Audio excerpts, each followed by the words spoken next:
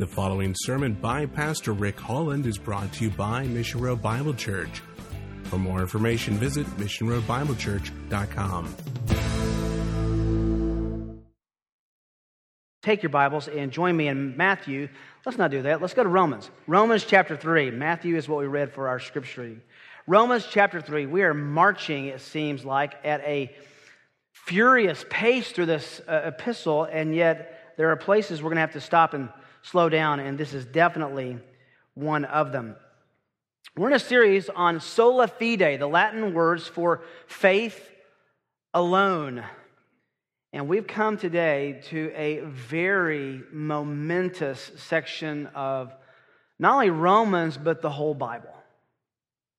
Follow along as I read Romans 3, verses 27 and 28. Because God is just and the justifier, he says, "Where then is boasting? It's excluded. By what kind of law? Of works? No, but by a law of faith. For we maintain that a man is justified by faith apart from the works of the law." In his classic theological treatment of the doctrine of justification, entitled The Doctrine of Justification, James Buchanan wrote, "The revival of the gospel of justification, the doctrine of justification, was the chief means of effecting the reformation of religion in the 16th century. In other words," he goes on to say, "the central divide in the history of the church, known as the Protestant Reformation, was all about the doctrine of justification. How does a man be in the right with a holy God having a sinful soul?" More recently, John MacArthur writes, "No doctrine is more important to evangelical theology than the doctrine of justification by faith alone." Now, for John to say that, that's a pretty big statement. Let me read it again. "No doctrine is more important to evangelical theology than the doctrine of justification by faith alone, the Reformation principle of sola fide. Martin Luther called it the article that determines whether the church is standing or falling," end quote. I think both John and both Martin Luther are right. Every church theologically should be judged, can be assessed on what it states and believes and teaches and preaches and applies about the doctrine of justification. What does it mean for a man, a woman, a child to be in the right with God? How important is this doctrine? Well, it defines the means by which a person is saved. I would say heaven and hell in eternity are important enough to justify such a designation as this is the most important doctrine to judge a church by. It defines how a person comes into a right relationship with God. It defines how sin, personal sin, is forgiven.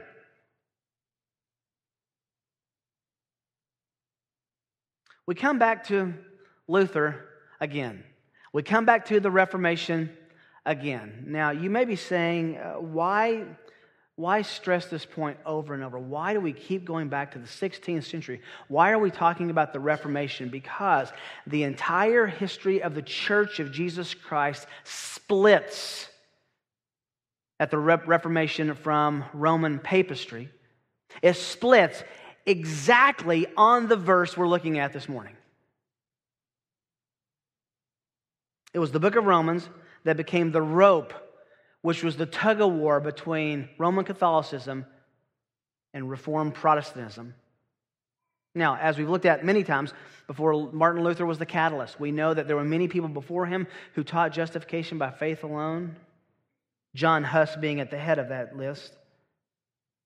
But it was through Luther that God used him as a catalyst to expose the errors of Catholic doctrine in the lives of people and in the church, to redefine salvation biblically, and to renew and recapture the doctrine of sola fide, that you're saved by grace through faith and that alone. Now, the convictions of the Protestant Reformation were contained, as you know, this is review, in 5 simple statements. If you could say what made Protestantism and broke it away from Roman Catholicism, it were these 5 pronouncements, these 5 statements, these 5 convictions. They're real simple. They all start with the word sola. And what distinguished the Protestant Reformation from Roman Catholicism was primarily that word sola, the word alone. Sola scriptura, Scripture alone, not Scripture and tradition. Sola Christus, Christ alone, not Christ and the sacraments. Sola gratia, grace alone and not the merits of others and saints applied to us. Sola fide, faith alone and not the works of any of us applied to our salvation. And sola deo gloria, to the glory of God alone, because He alone is the one who grants, gives, and finishes salvation in an individual. Now, as a result of those 5 pronouncements, it's important to see historically that the Catholic Church had what they call a counter-reformation.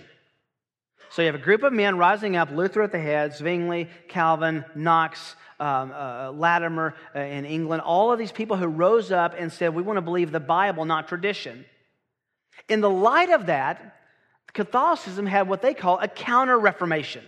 In other words, they tried to answer, they tried to deal with these Protestants who were protesting, that's where the word comes from, protesting the dogma of the Catholic Church that there are things outside of Scripture that define the religious experience of a Christian and that define what it means to be right with God.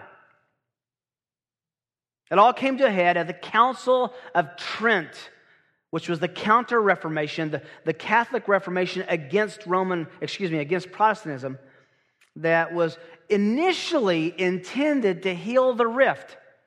It was initially intended to try to make things right between these 2 groups. It was a series of meetings that were held between 1545 and 1563, almost 2 decades. The hope of Trent was to heal the rift between the Protestants and Catholics. Protestants were even represented at the first 2 meetings of this council. They were there, they were representing, they were trying to make things right. There were 25 sessions in this council over these 2 decades in all. All but 2, by the way, were held at Trent, which is on the border of Italy, hence the name Council of Trent. But with the election of Pope Pius IV, who came in the middle of this council, all hope of reconciliation diminished and evaporated. Why?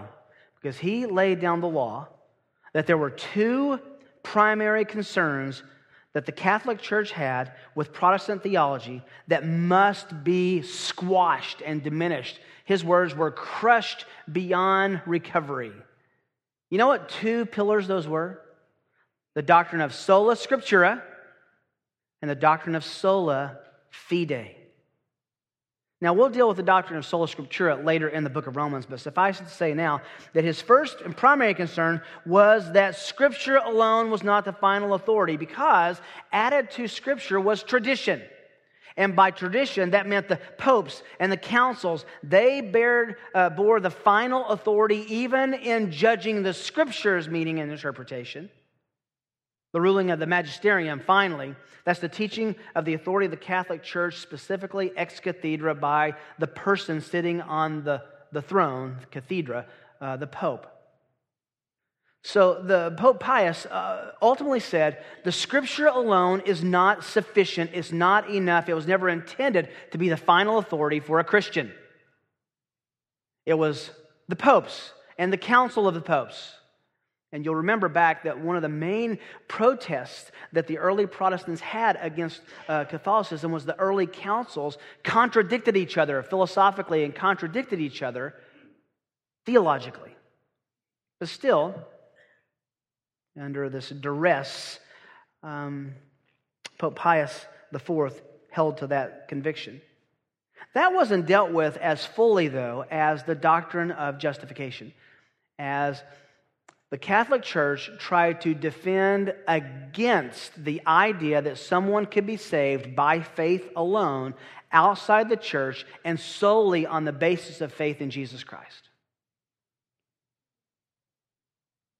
That was the dogma that they spent 15 years fighting against. Remember, justification, let's go back to our very beginning. Justification is the divine act of God where He declares a sinner to be innocent of all his sins. Justification is the divine act whereby God says a sinner is now forgiven and innocent and able to come into His perfect and holy presence.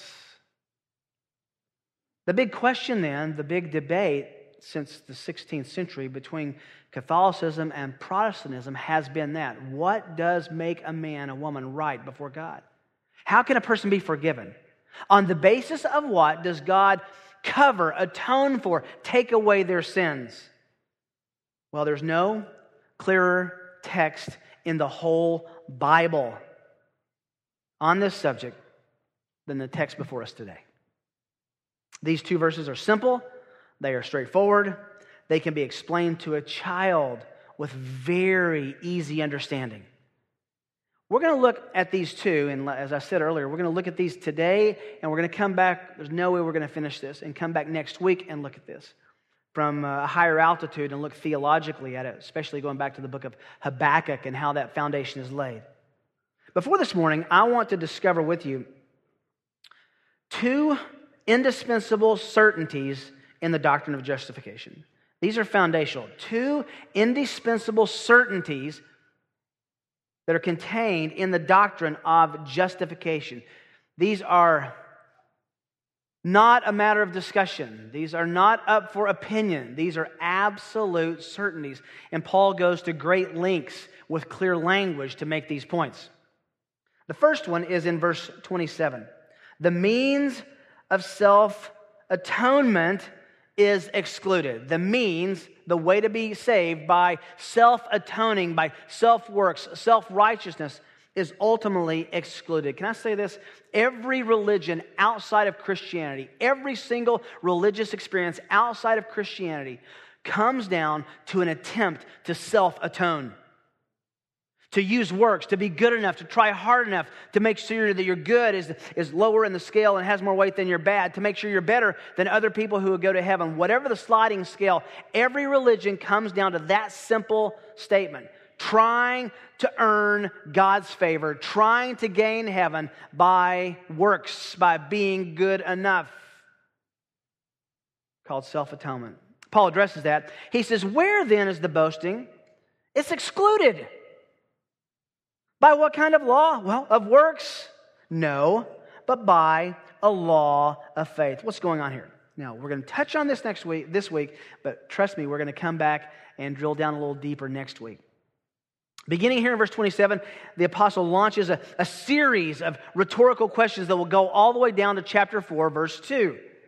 He asks and answers these questions. He's saying, in light of the fact that the gospel is God justifying, you go back up and look very, very clearly in verse 26, that God is the just and the justifier of one who has faith in Jesus. That's the criteria for salvation. Having faith in Jesus. God's the one who is just to make that pronouncement, and the justifier, the one who actually makes the person righteousness by applying the atonement of Christ to their sins. By that fact, Paul says, based on that, who's going to brag? Who is going to boast? Now, we looked at this very briefly when we sang it this morning, but you'll know that this is obviously an echo of what was happening back in Jeremiah chapter 9. Critical text. It's a song we sing, it's verses we memorize, very simple, very straightforward, very penetrating. Thus says the Lord, Jeremiah 9:23, let not a wise man boast of his wisdom. What is he saying there? If you're wise, don't think God looks down at you and says, wow, what a wise man, what a wise woman. I've got to have them in the kingdom. Don't brag in that. That's not going to be what makes you right before God. He goes on. Let not the mighty man boast of his might. This isn't just being strong physically. This is being powerful. This is having the ability to make decisions. This is having moral standing and uprightness in a community. Let not the mighty man, the man of great reputation, boast in his great reputation. And let not a rich man boast in his riches. Don't be happy that you have means. Don't brag in the fact that you can boast in that. You know what makes, can I just be honest with you, what makes ministry in Kansas City so difficult? What makes ministry in America so difficult? It's oftentimes difficult because we're a wealthy group of people. It's oftentimes difficult to show people how they need Christ. Now, I know what you're all saying. Well, that guy or that gal is wealthy, but I'm not. In Matthew chapter 6, Jesus defines wealth and being wealthy as this. If you know where you're going to sleep tomorrow night, beyond tonight, and if you have more than one thing to wear, and you know where your next meal is coming from, you're wealthy. That pretty much defines us all. It's very difficult in Western society to show people that they don't need to boast in their riches. God doesn't care about your portfolio unless you're using it for Him. But he goes on, but let him who boasts, boast in this. The Hebrew is incredible. It says, since you're going to boast, we're all natural born braggers. Since you're going to boast, boast in this. Boast in what? That he understands and knows me, says the Lord. I am the one who exercises loving kindness, justice, and righteousness on the earth, for I delight in these things. Those are all terms of salvation. If you're going to boast, boast in this, that I am just and the justifier of those who need to be saved. The biblical doctrine of salvation is accomplished for the believer. You understand that? It's accomplished for a believer, not with a believer. God and us, God and I are not the dynamic duo in salvation. You take the lead, I'll take the less part. You be Batman, I'll be Robin. We'll both get saved together. That's not how salvation works. He is both just and He is the justifier. Therefore, who's going to brag? Who can possibly say, look what I've done, look what a good and moral man or woman I am, that God would look at me as better than someone else and save me? That was the fundamental way that a Jewish person thought in this day.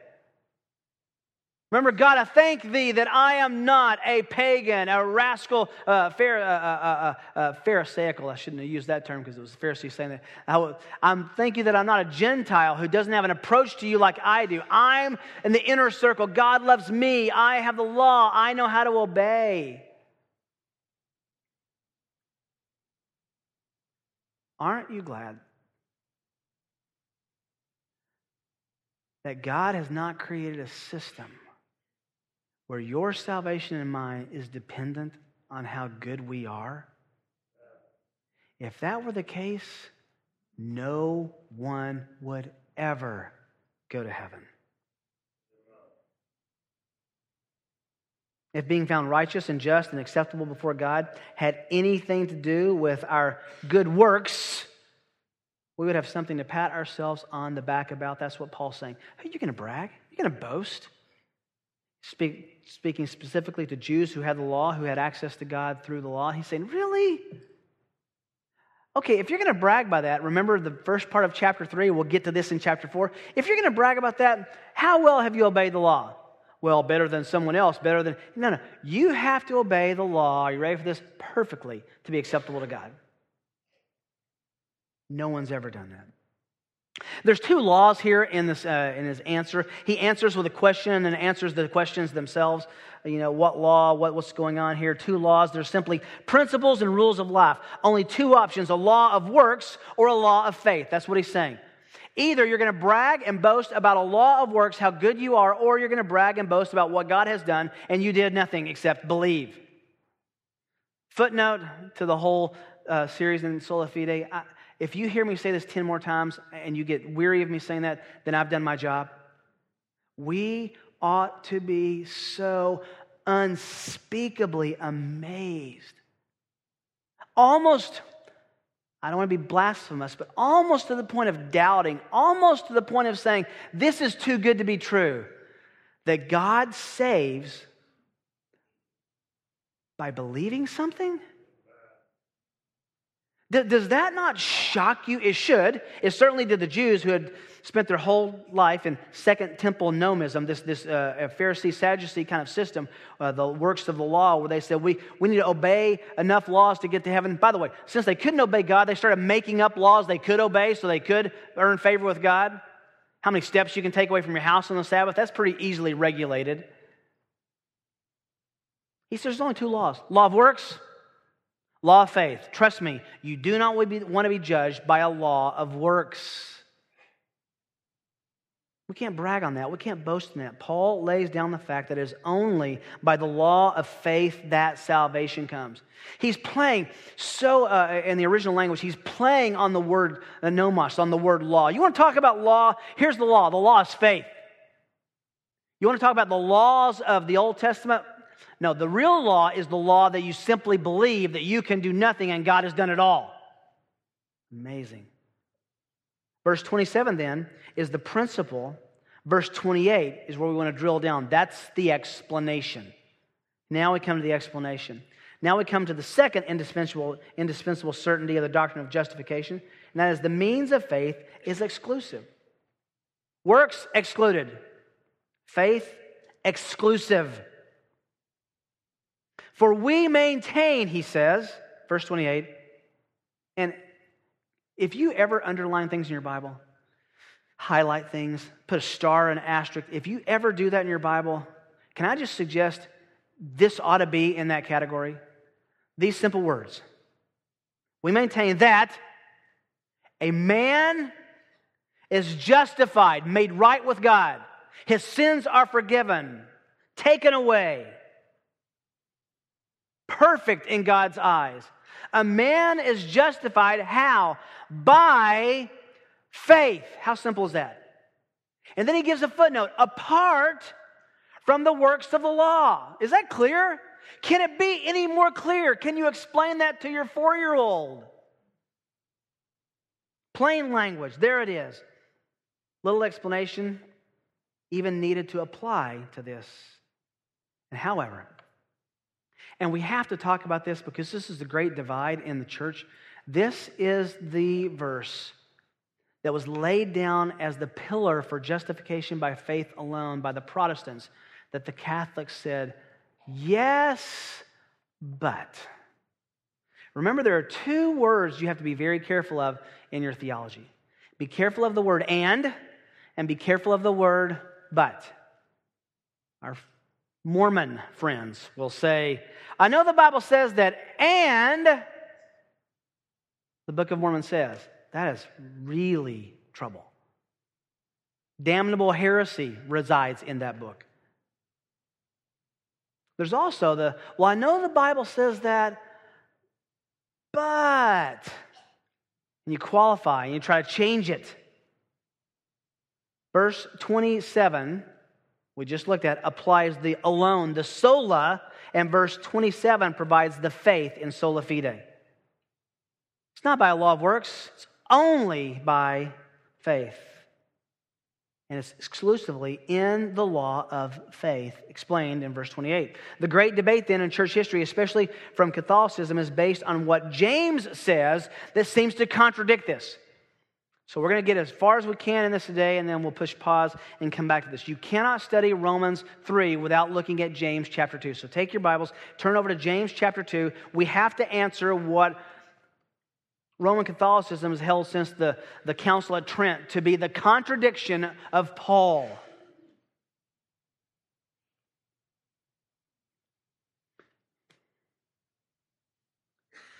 Paul says a man is justified by faith, supplied in the context alone.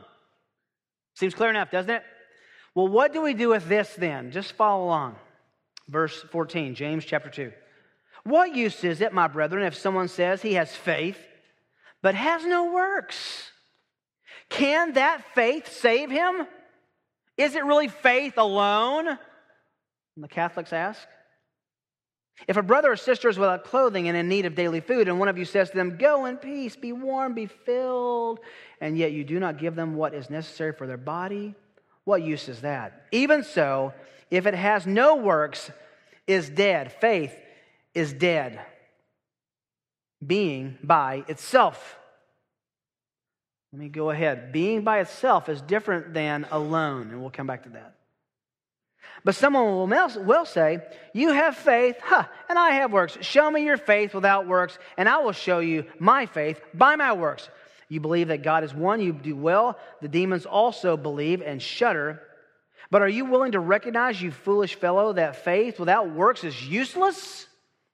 Was not Abraham, our father, justified by works when he offered up Isaac, his son, on the altar? Wow, flashing light. Isn't there a contradiction here?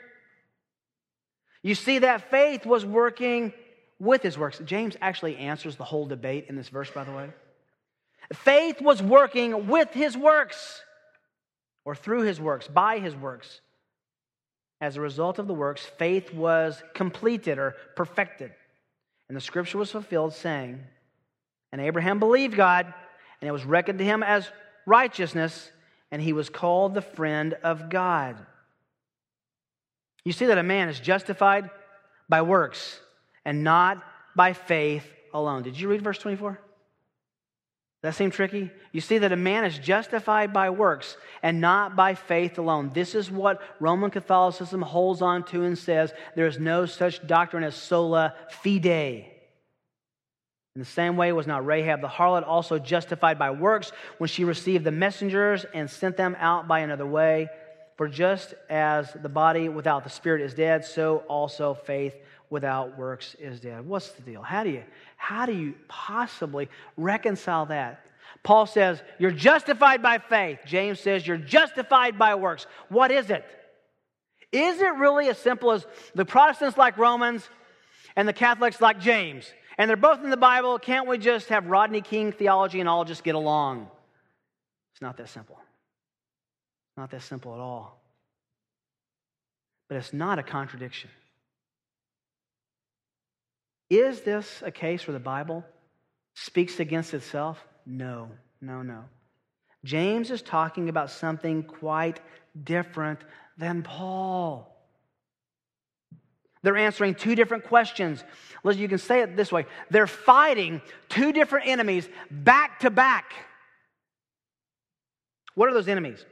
James is answering the antinomian, antinomos, no law. James is answering the guy who says, well, I don't have to have any works. I can live like I want to because God justifies. If He justifies by faith, I don't have to worry about it. And James is saying, no, if you're really one who has faith, that will show up as the caboose, not the engine, in your works. Paul's fighting another enemy. Paul's defending another enemy. He's defending what's called the nomist, the legalist. The Jews in his day who were saying, no, works does save you. And if I can do enough and try hard enough, then God will be pleased and He'll accept me and forgive me. Do you know, let me ask you two questions. Do you know people who struggle on both those poles? Let me ask you this. Have you felt your heart struggle on both of those poles? Both of those things exist in us all the time. Paul, by the way, will anticipate that. Can we go back to Romans chapter 6 for a moment? You know when we get to Abraham in chapter 4, we're going to come back to James chapter 2. But in Romans chapter 6, we can look ahead for a moment. Paul says it's by faith alone, grace alone, Christ alone, not your works.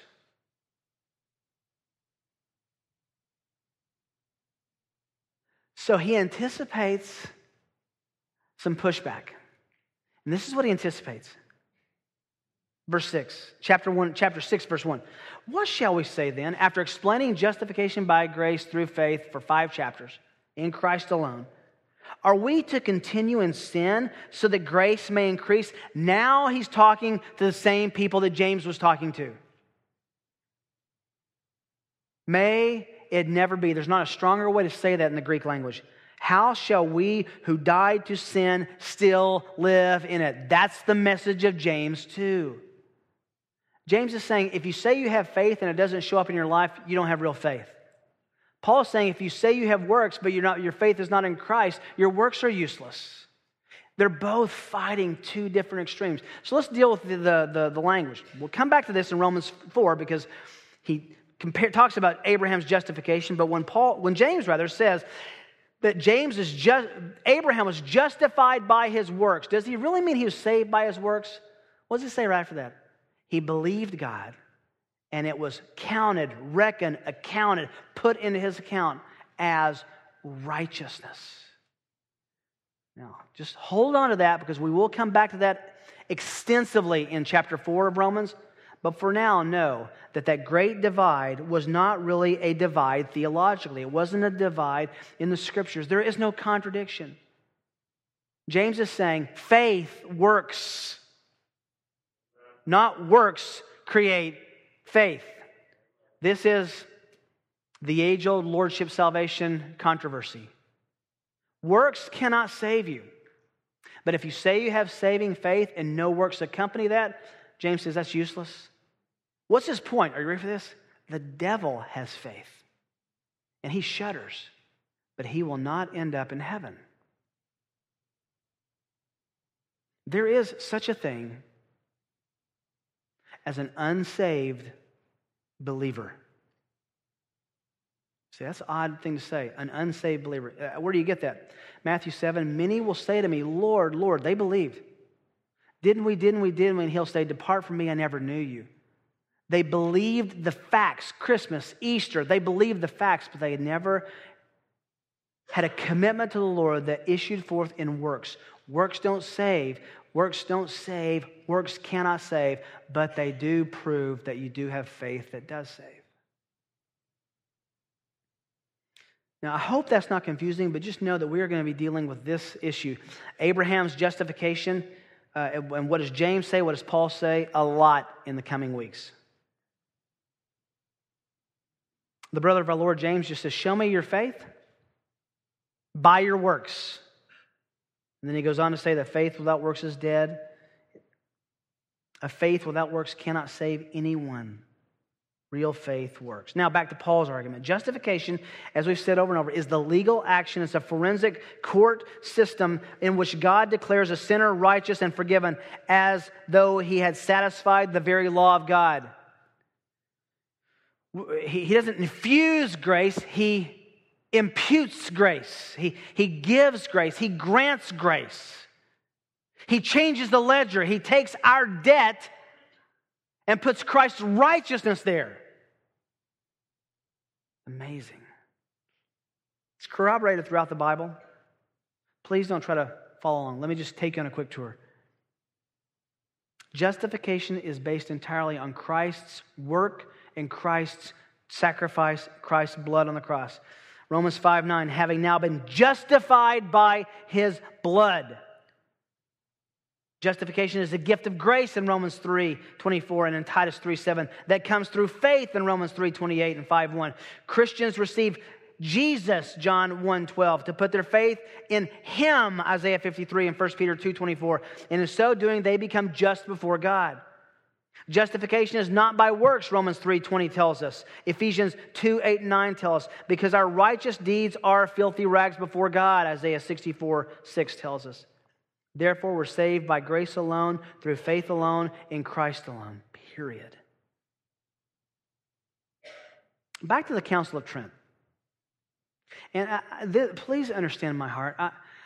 I have a real issue with Roman Catholic error. I don't have any issues with Roman Catholics. We should be giving them the wonderful gospel that there is no purgatory. You don't get a shot here and an extra shot in purgatory, and if you're not given it a shot, someone can pray for you or give money to the church and they'll give you a shot there. We can evangelize Roman Catholics and tell them there is salvation to be had, and you can be relieved from this endless treadmill of guilt and consequences. Council of Trent, not only did the Catholic Church deny this doctrine of sola fide, the council went beyond that in denying the doctrine and declared that anyone who believes what you and I believe, and this is in Catholic dogma today, right now, to be anathema, outside the kingdom, sentenced to hell. Listen to the following statements that are found in the Council of Trent. By the way, everything that is in the Council of Trent, you need to know this, was reaffirmed by Vatican I in 1870 and by the Vatican Council II in 1962 and 65. All of the major Catholic catechisms quote heavily from Trent. Let me just give you some of what is said. Sixth session, Justification, Canons Concerning Justification, that's the title.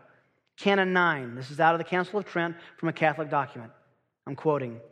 If anyone says that the sinner is justified by faith alone, meaning that nothing else is required to cooperate in order for him to obtain the grace of justification, and that it is not in any way necessary that he be prepared and disposed by the action of his own will, let him be anathema. Translation, if you believe that your works don't contribute to your salvation, you're unsaved. Canon 12. If anyone says that justifying faith is nothing else than confidence in the divine mercy, isn't that what we believe? That is what we believe. If anyone says that justifying faith is nothing else than confidence in divine mercy, which remits sins for Christ's sake, or that it is this confidence alone that justifies us, let him be anathema. Canon 14.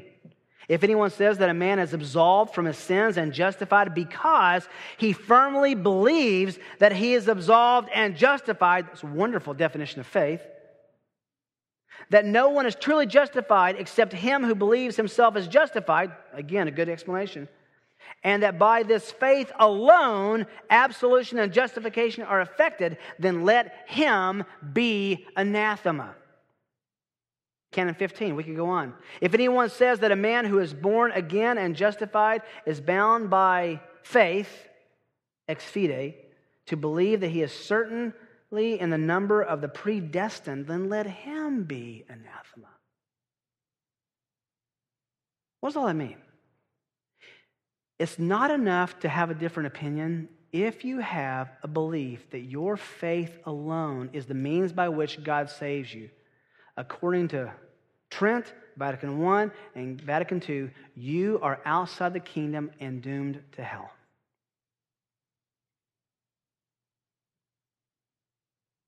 That's what Trent said. What's God say? Please just hold on. I don't think you can turn to these fast enough. Romans 3:22. Even the righteousness of God through faith in Jesus Christ for all those who believe. There's no distinction. Romans 4:5. But the one who does not work, but believes in him who justifies the ungodly, his faith is credited as righteousness. Romans 5:1. Therefore, having been justified by faith, we have peace with God through our Lord Jesus Christ. Galatians 2:16, nevertheless, knowing that a man is not justified by works of the law, but only through faith in Christ Jesus. Galatians 3:11, now that no one is justified by the law before God is evident, the righteous shall live by faith. Galatians 3:24, therefore the law has become our tutor to lead us to Christ. Why? So that we may be justified by faith. Galatians 3:26, for you are all sons of God through faith in Christ Jesus. Ephesians 2:8-9, for by grace you have been saved through faith, not of yourselves. Ephesians 3:17, so that Christ may dwell in your hearts through faith. Philippians 3:9, and may be found in him, not having a righteousness of my own derived from the law, but that which is through faith in Christ. The righteousness which comes from God on the basis of faith. Philippians 3:9, we'll come back to that. So why would the Catholic Church perpetrate such an obvious false teaching upon its followers? Why would Rome condemn to hell, anathematize, anyone who believed in salvation or justification by faith alone? What's the purpose? Now, I want to give the benefit of the doubt. I think there are some people who really do believe there's a contradiction in the Bible, and therefore the Pope has to decide the fight between Paul and James. That's what Pius thought. But I think Roman Catholicism as a system, from birth to death, is based on works and a sacramental system that keeps its members in bondage to that system and paying money to the system to keep it going. Because our Catholic friends are dependent on the sacraments for their salvation, rather than the finished work of Christ, Catholics must always be doing something good to maintain their standing before God. I have such sympathy to my Catholic friends. You can get off the treadmill of works. Listen again to the Council of Trent about works. If any man, Canon 20, if anyone says that a man is justified, however perfect, is not bound to the commandments of God, but only to believe, as if the gospel were a bare and absolute promise of eternal life. It's just hard to hear that in negative tone. Without condition of observing all the commandments, let him be anathema. We could go on. I have multiple canons here we could go through. By the way, the acts to be performed by a Roman Catholic for justification are first and foremost at the head of the list, aimed from birth at baptism. Catechism of the Catholic Church, paragraph 977 says this: baptism is the first and chief sacrament of forgiveness of sins because it unites us with Christ, who died for our sins, rose for our justification, so that we too might walk in the newness of life. Do you see where faith is absent there? Can an infant believe anything? Catholic Catechism, paragraph 2020. Justification has been merited for us by the passion of Christ. It is granted to us through baptism. It conforms us to the righteousness of God who justifies us. It has for its goal the glory of God and of Christ and the gift of eternal life. It is the most excellent work of God's mercy. Not faith, but baptism. I wish we had the time to do a church history lesson just on this. Unfortunately, the Church of England, when it had its Protestant Reformation, instead of baptizing believers, said, well, we don't want you baptized to be a Catholic and saved in that scheme, so we'll let you baptize in the Church of England as an Anglican and be saved in our scheme. The Reformation wasn't completed in England. Here's my question. Says who? Says who? If you go back to Trent, the fundamental Roman dogma is that the Bible contradicts itself. James and Romans. Therefore, the arbitrator for God, and of God's word is the Pope and the councils.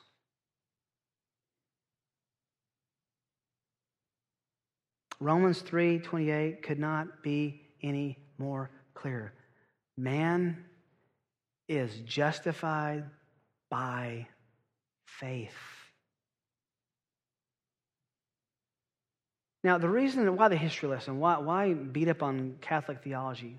Well, first of all, this was the watershed passage that was argued for 20 years that sealed the rift between Protestantism and Catholicism. We can't skip that part of church history. Does Mission Road Bible Church hate Catholics? Far from it. Far from it. We want them to come to Christ by faith and be saved by His righteousness, not by their penance. Listen, if your salvation was up to you, you'd never be saved. If it was up to me, I would never be saved. Paul said, I am the utmost sinner. The greatest king in the history of Israel was an adulterous murderer. So by what righteousness should God say, my wrath is turned away from you? It's by His Son. Romans begs and asks and then answers the question that Catholic doctrine doesn't want to, that it's resistant to and rebellious to. Simply this: it can't be that simple. It can't be just faith. And just wait, because for the next 3 chapters, you're going to hear over and over and over again from Paul, who understands you heard him the first time, but is going to say it 10 or 12 more different ways, a whole chapter as an illustration in chapter 4 on Abraham himself. If you believe, God will reckon it as what? Righteousness. If you're a believer, you ought to constantly say, that sounds too good to be true. Our conscience and our guilt want to make us add something to that. Well, surely I have to do something and try harder and be better than that guy. God says, you're never going to be good enough. But my Son was. And you can have His righteousness by faith. Do you have that? Is your faith to go to heaven and be with God based on His work and His righteousness, or on your goodness and your good works? It's a good day. You come to a church with people who would love to talk to you about what it means to receive Christ by faith. To as many, John 1:12, to as many as received Him, He gave the right to become what? Children of God. As believed Him. We'd love for you to believe today. Please, there's no lunch as important as this. Stop, talk to someone in the pews. Our prayer room will be open to my right. We'll be able to talk to you if you want to. Please don't leave without making this right. Father, we've just begun to scratch the surface of this, and I want to confess to you and to my sweet friends here at Mission Road that it's not my heart to hate, to disdain Catholics, but I must confess it is in my heart to disdain Catholicism, because it takes salvation and places it in the hands of man, rather than affirming what you've said in your word, that it's in the finished work of Jesus Christ through His death and by His resurrection. Father, call some to yourself, please, if there are people, well, I'm sure there are people here who understand facts but have not made a commitment. Teach them that faith without works is dead. To bow the knee to you. Open our eyes now that we may behold wonderful things from your word. In Jesus' name, amen. You've been listening to a presentation of Mission Road Bible Church in Prairie Village, Kansas.